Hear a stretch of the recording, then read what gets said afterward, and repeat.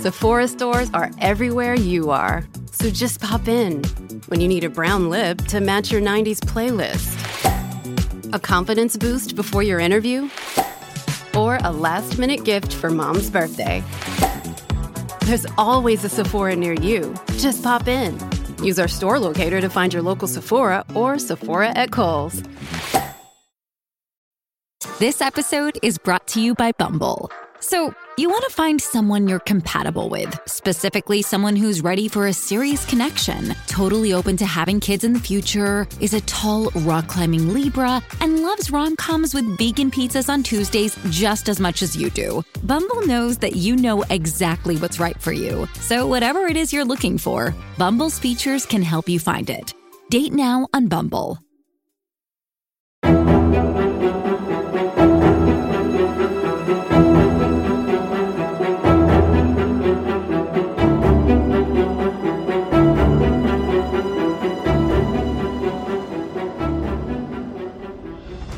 Welcome back, everyone, to 1001 Stories for the Road. This is your host, John Hagedorn. Today, the final 3 chapters of The Murder of Roger Ackroyd by Agatha Christie. And now, Chapter 25, The Whole Truth. A slight gesture from Poirot enjoined me to stay behind the rest. I obeyed, going over to the fire and thoughtfully stirring the big logs on it with the toe of my boot. I was puzzled. For the first time, I was absolutely at sea as to Poirot's meaning. For a moment, I was inclined to think that the scene I had just witnessed was a gigantic piece of bombast, that he had been what he called playing the comedy, with a view to making himself interesting and important. But, in spite of myself, I was forced to believe in an underlying reality. There had been real menace in his words, a certain indisputable sincerity, but I still believed him to be on entirely the wrong tack. When the door is shut behind the last of the party, he came over to the fire. "Well, my friend," he said quietly, "and what do you think of it all?" "I don't know what to think," I said frankly. What was the point? Why not go straight to Inspector Raglan with the truth instead of giving the guilty person this elaborate warning? Poirot sat down and drew out his case of tiny Russian cigarettes. He smoked for a minute or two in silence. Then, "Use your little gray cells," he said. "There is always a reason behind my actions." I hesitated for a moment, and then I said slowly, "The first one that occurs to me is that you yourself do not know who the guilty person is, but that you are sure that he is to be found amongst the people here tonight. Therefore, your words were intended to force a confession from the unknown murderer?" Poirot nodded approvingly. "A clever idea, but not the truth. I thought, perhaps, that by making him believe you knew, you might force him out into the open, not necessarily by confession. He might try to silence you as he formerly silenced Mr. Ackroyd, before you could act tomorrow morning." "A trap with my selfish debate. Merci, mon ami, but I am not sufficiently heroic for that." "Then I fail to understand you. Surely you are running the risk of letting the murderer escape by thus putting him on his guard." Poirot shook his head. "He cannot escape," he said gravely. "There is only one way out, and that way does not lead to freedom." "You really believe that one of those people here tonight committed the murder?" I asked incredulously. "Yes, my friend." "Which one?" There was a silence for some minutes. Then Poirot tossed the stump of his cigarette into the grate and began to speak in a quiet, reflective tone. "I will take you the way that I have traveled myself. Step by step, you shall accompany me and see for yourself that all the facts point indisputably to one person. Now, to begin with, there were 2 facts and one little discrepancy in time which especially attracted my attention. The first fact was the telephone call. If Ralph Patton were indeed the murderer, the telephone call became meaningless and absurd. Therefore, I said to myself, Ralph Patton is not the murderer. I satisfied myself that the call could not have been sent by anyone in the house, yet I was convinced that it was amongst those present on the fatal evening that I had to look for my criminal. Therefore, I concluded that the telephone call must have been sent by an accomplice. I was not quite pleased with that deduction, but I let it stand for the minute. I next examined the motive for the call. That was difficult. I could only get at it by judging its result, which was that the murder was discovered that night instead of, in all probability, the following morning. Do you agree with that? Yes, I admitted. Yes, as you say, Mr. Ackroyd, having given orders that he was not to be disturbed, nobody would have been likely to go to the study that night. Très bien. The affair marches, does it not? But matters were still obscure. What was the advantage of leaving the crime discovered that night in preference to the following morning? The only idea I could get hold of was that the murderer, knowing the crime was to be discovered at a certain time, could make sure of being present when the door was broken in, or at any rate, immediately afterwards. And now we come to the second fact, the chair pulled out from the wall. Inspector Glagden dismissed that as of no importance. I, on the contrary, have always regarded it as of supreme importance. In your manuscript, you have drawn a neat little plan of the study. If you had it with you this minute, you would see that, the chair being drawn out in the position indicated by Parker, it would stand in a direct line between the door and the window. The window? I said quickly. You, too, have my first idea. I imagined that the chair was drawn out so that something connected with the window should not be seen by anyone entering through the door.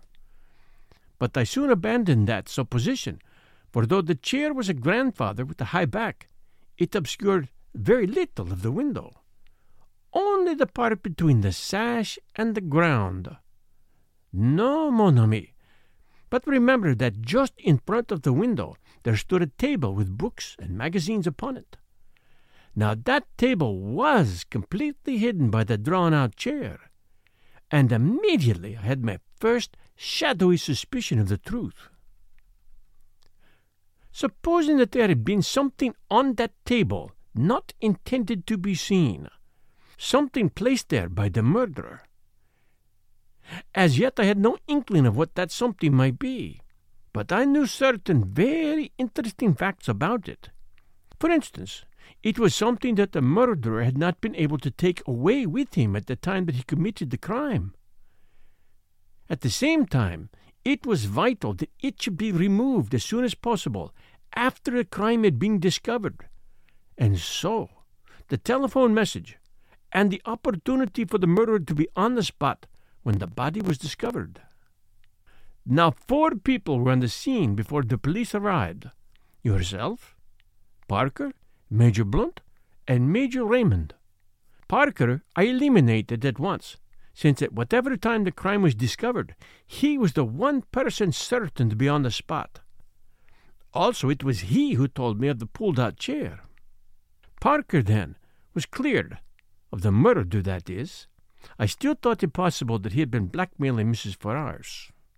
Raymond and Blunt, however, remained under suspicion since, if the crime had been discovered in the early hours of the morning, it was quite possible that they might have arrived on the scene too late to prevent the object on the round table being discovered. Now, what was that object? You heard my arguments tonight in reference to the scrap of conversation overheard. As soon as I learned that the representative of a dictaphone company had called, the idea of a dictaphone took root in my mind. You heard what I said in this room not half an hour ago. They all agreed with my theory, but one vital fact seems to have escaped them. Granted that a dictaphone was being used by Mr. Ackroyd that night, but why was no dictaphone found? I never thought of that, I said. We know that a dictaphone was supplied to Mr. Ackroyd, but no dictaphone has been found amongst his effects. So, if something was taken from that table, why should not that something be the dictaphone? But there were certain difficulties in the way. The attention of everyone was, of course, focused on the murdered man. I think anyone could have gone to the table unnoticed by the other people in the room. But the dictaphone has a certain bulk. It cannot be slipped casually into a pocket. There must have been a receptacle of some kind, capable of holding it. Do you see where I'm arriving? The figure of the murderer is taking shape. A person who is on the scene straightway, but who might not have been if the crime had been discovered the following morning. A person carrying a receptacle into which the dictaphone might be fitted. I interrupted. But why remove the dictaphone? What was the point? You're like Mr. Raymond. You take it for granted that what was heard at 9:30 was Mr. Ackroyd's voice speaking into the dictaphone. But consider this useful invention for a little minute. You dictate into it, do you not? And at some later time, a secretary or a typist turns it on, and the voice speaks again. You mean? I gasped. Poirot nodded. Yes, I mean that. At 9:30, Mr. Ackroyd was already dead. It was the dictaphone speaking, not the man. And the murderer switched it on. Then he must have been in the room at that minute. Possibly, but we must not exclude the likelihood of some mechanical device having been applied, something after the nature of a time lock, or even of a simple alarm clock. But in that case, we must add two qualifications to our imaginary portrait of the murderer. It must be someone who knew of Mr. Ackroyd's purchase of the dictaphone, and also someone with the necessary mechanical knowledge. I had got thus far in my own mind when we came to the footprints on the window ledge. Here there were three conclusions open to me. One, they might really have been made by Ralph Patton. He had been at Fernley that night, and might have climbed into the study and found his uncle dead there. That was one hypothesis. Two, there was the possibility that the footmarks might have been made by somebody else who happened to have the same kind of studs in his shoes. But the inmates of the house had shoes soled with crepe rubber, and I declined to believe in the confidence of someone from outside having the same kind of shoes as Ralph Patton wore. Charles Kent, as we know from the barmaid of the Dog and Whistle, had on a pair of boots clean dropping off him, as it was described. 3. Those prints were made by someone deliberately trying to throw suspicion on Ralph Patton. To test this last conclusion, it was necessary to ascertain certain facts. One pair of Ralph's shoes had been obtained from the Three Boars by the police. Neither Ralph nor anyone else could have worn them that evening, since they were downstairs being cleaned. According to the police theory, Ralph was wearing another pair of the same kind, and I found out that it was true that he had two pairs. Now, for my theory to be proved correct, it were necessary for the murderer to have worn Ralph's shoes that evening, in which case Ralph must have been wearing yet a third pair of footwear of some kind. I could hardly suppose that he would bring 3 pairs of shoes, all alike. The third pair of footwear were more likely to be boots. I got your sister to make inquiries on this point, laying some stress on the color in order, I admit it frankly, to obscure the real reason for my asking. You know the result of her investigations. Ralph Patton had a pair of boots with him. The first question I asked him when he came to my house yesterday morning was what he was wearing on his feet on that fatal night. He replied at once that he had worn boots. He was still wearing them, in fact, having nothing else to put on. So we got a step further on a description of the murderer, a person who had the opportunity to take these shoes of Ralph Patton's from the Three Boars that day. He paused and then said, with a slightly raised voice, "There is one further point. The murderer must have been a person who had the opportunity to purloin that dagger from the silver table. You might argue that anyone in the house might have done so, but I will recall to you that Miss Ackroyd was very positive that the dagger was not there when she examined the silver table." He paused again. "Let us recapitulate, now that all is clear. A person who was at the Three Boars earlier that day. A person who knew Ackroyd well enough to know that he had purchased a dictaphone. A person who was of mechanical turn of mind, who had the opportunity to take the dagger from the silver table before Miss Flora arrived, who had with him a receptacle suitable for hiding the dictaphone, such as a black doctor's bag, and who had the study to himself for a few minutes after the crime was discovered while Parker was telephoning for the police. In fact, Dr. Shepard.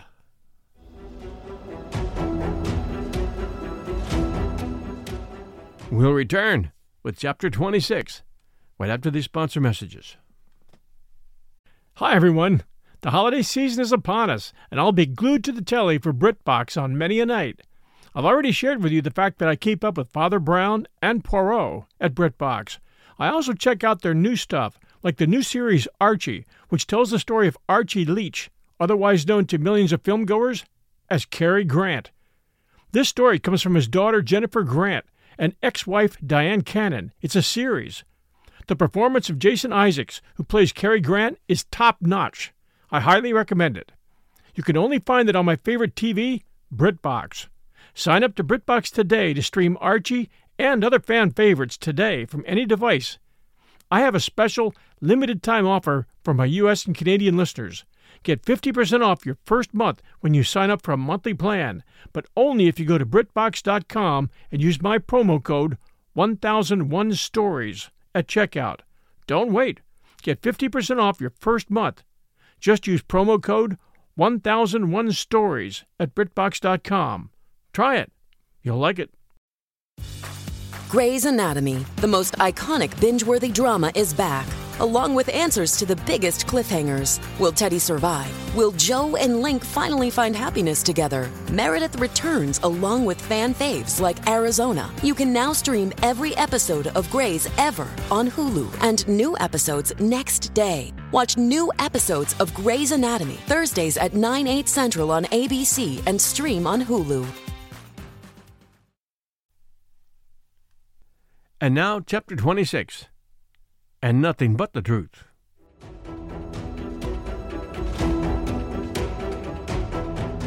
There was a dead silence for a minute and a half, and then I laughed. "You're mad," I said. "No," said Poirot placidly. "I am not mad. It was the little discrepancy in time that first drew my attention to you, right at the beginning." "Discrepancy in time?" I queried, puzzled. "But yes. You will remember that everyone agreed, you yourself included, that it took 5 minutes to walk from the lodge to the house. Less if you took the shortcut to the terrace. But you left the house at 10 minutes to 9, both by your own statement and that of Parker. And yet it was 9 o'clock as you passed through the lodge gates. It was a chilly night. Not an evening a man would be inclined to dawdle. Why had you taken 10 minutes to do a 5-minute walk? All along I realized that we had only your statement for it, that the study window was ever fastened. Ackroyd asked if you had done so. He never looked to see. Supposing, then, that the study window was unfastened, would there be time in that 10 minutes for you to run around the outside of the house, change your shoes, climb in through the window, kill Ackroyd, and get to the gate by 9? I decided against that theory, since in all probability a man as nervous as Ackroyd was that night would hear you climbing in, and then there would have been a struggle.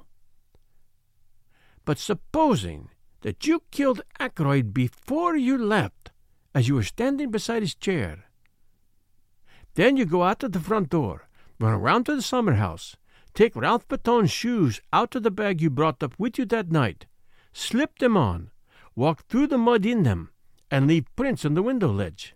You climb in, lock the study door on the inside, run back to the summer house, change back into your own shoes, and race down to the gate. I went through similar actions the other day when you were with Mrs. Ackroyd. It took 10 minutes exactly.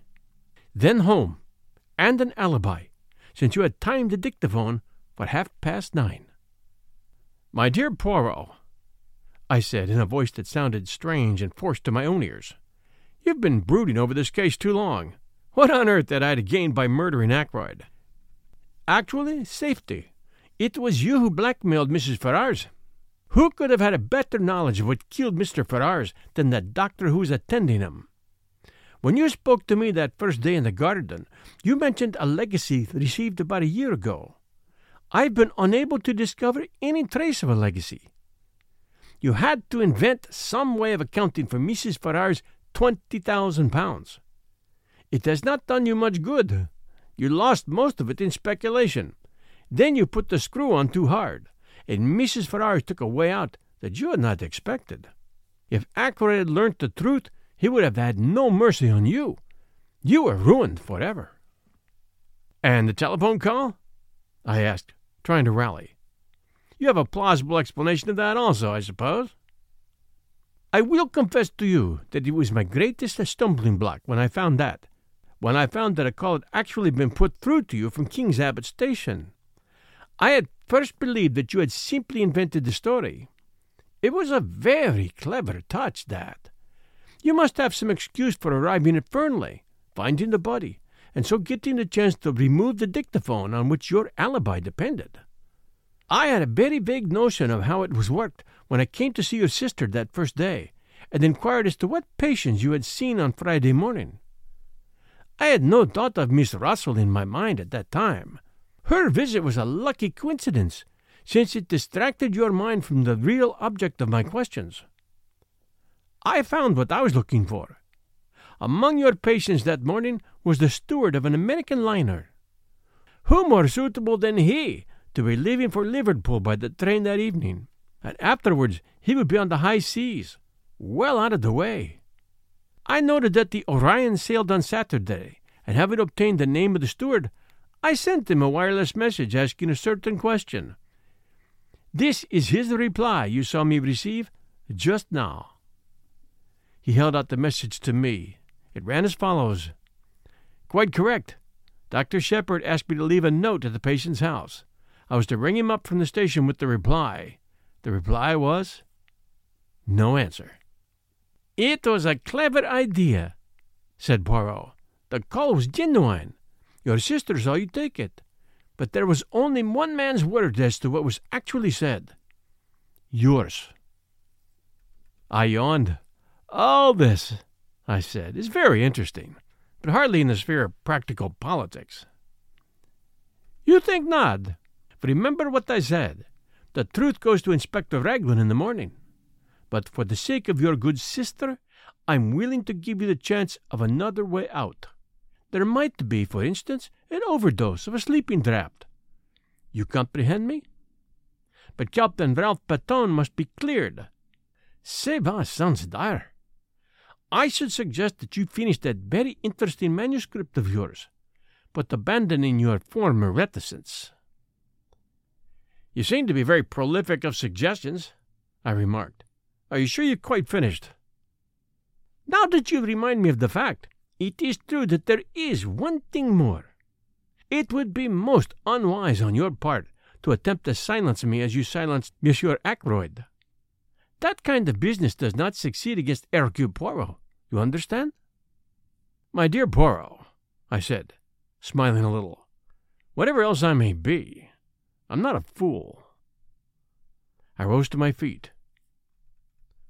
Well, well, I said, with a slight yawn, I must be off home. Thank you for your most interesting and instructive evening. Poirot also rose and bowed with his accustomed politeness as I passed out of the room. And our last chapter, Chapter 27, Apologia. 5 a.m. I am very tired, but I've finished my task. My arm aches from writing. A strange end to my manuscript. I meant it to be published some day as the history of one of Poirot's failures. Odd how things pan out. All along I've had a premonition of disaster, from the moment I saw Ralph Patton and Mrs. Ferrars with their heads together. I thought then that she was confiding in him. As it happened, I was quite wrong there. But the idea persisted, even after I went into the study with Ackroyd that night, until he told me the truth. Poor old Ackroyd. I'm always glad that I gave him a chance. I urged him to read that letter before it was too late. Or let me be honest. Didn't I subconsciously realize that with a pig-headed chap like him, it was my best chance of getting him not to read it? His nervousness that night was interesting psychologically. He knew danger was close at hand, and yet he never suspected me. The dagger was an afterthought. I'd brought up a very handy little weapon of my own, but when I saw the dagger lying in the silver table, it occurred to me at once how much better it would be to use a weapon that couldn't be traced to me. I suppose I must have meant to murder him all along. As soon as I heard of Mrs. Farrar's death, I felt convinced that she would have told him everything before she died. When I met him, and he seemed so agitated, I thought that perhaps he knew the truth, but that he couldn't bring himself to believe it, and was going to give me the chance of refuting it. So I went home and took my precautions. If the trouble were, after all, only something to do with Ralph, well, no harm would ever have been done. The dictaphone he'd given me 2 days before to adjust. Something had gone a little wrong with it, and I persuaded him to let me have a go at it, instead of sending it back. I did what I wanted to it, and took it up with me in my bag that evening. I'm rather pleased with myself as a writer. What could be neater, for instance, than the following? The letters were brought in at 20 minutes to 9.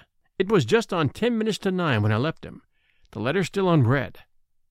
I hesitated with my hand on the door handle, looking back and wondering if there was anything I'd left undone. All true, you see. But suppose I'd put a row of stars after the first sentence. Would somebody then have wondered what exactly happened in that blank 10 minutes? When I looked round the room from the door, I was quite satisfied. Nothing had been left undone. The dictaphone was on the table by the window, timed to go off at 9:30. The mechanism of that little device was rather clever, based on the principle of an alarm clock, and the armchair was pulled out so as to hide it from the door. I must admit that it gave me rather a shock to run into Parker just outside the door. I have faithfully recorded that fact. Then later, when the body was discovered, and I had sent Parker to telephone for the police, what a judicious use of words! I did what little had to be done. It was quite little, just to shove the dictaphone into my bag and push back the chair against the wall in its proper place. I never dreamed that Parker would have noticed that chair. Logically, he ought to have been so agog over the body as to be blind to everything else. But I hadn't reckoned with the trained servant complex. I wish I could have known beforehand that Flora was going to say that she'd seen her uncle alive at 9:45.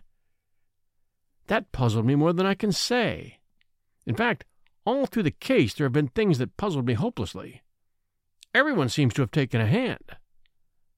My greatest fear all through has been Caroline. I have fancied she might guess. Curious the way she spoke that day of my strain of weakness. Well, she never will know the truth. There is, as Poirot said, one way out. I can trust him. He and Inspector Raglan will manage it between them. I should not like Caroline to know. She's fond of me, and then, too, she's proud. My death will be a grief to her. But grief passes. When I have finished writing, I shall enclose this whole manuscript in an envelope and address it to Poirot. And then, what shall it be? Veronal? That would be a kind of poetic justice. Not that I take any responsibility for Mrs. Farrar's death. It was the direct consequence of her own actions. I feel no pity for her. I have no pity for myself either. So let it be Veronal. But I wish Hercule Poirot never retired from work and come here to grow vegetable marrows. The end.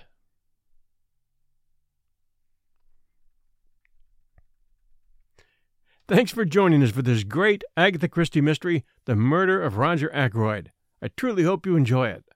If you enjoy 1001 Stories for the Road and the stories we have here, we always appreciate your sharing our show with others, letting them know about it, and we also appreciate your good reviews. Thank you so much for joining me with this story. It's been a great story. I've enjoyed it, and I hope you have as well. I'm going to keep you surprised until we start the next story. I have a few in mind, but we'll just see where that goes. As for now, everyone, thank you so much for being a part of the journey. It's great to have you with me. This is your host and storyteller, John Hagedorn. This is 1001 Stories for the Road. Take care, stay safe, everyone, and we'll be back soon.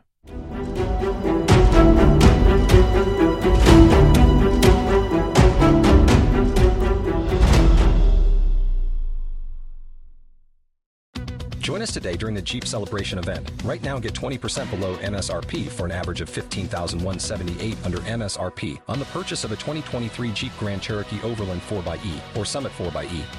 Not compatible with lease offers or with any other consumer incentive offers. $15,178 average based on 20% below average MSRP from all 2023 Grand Cherokee Overland 4xE and Summit 4xE models in dealer stock. Residency restrictions apply. Take retail delivery from dealer stock by 4/1. Jeep is a registered trademark.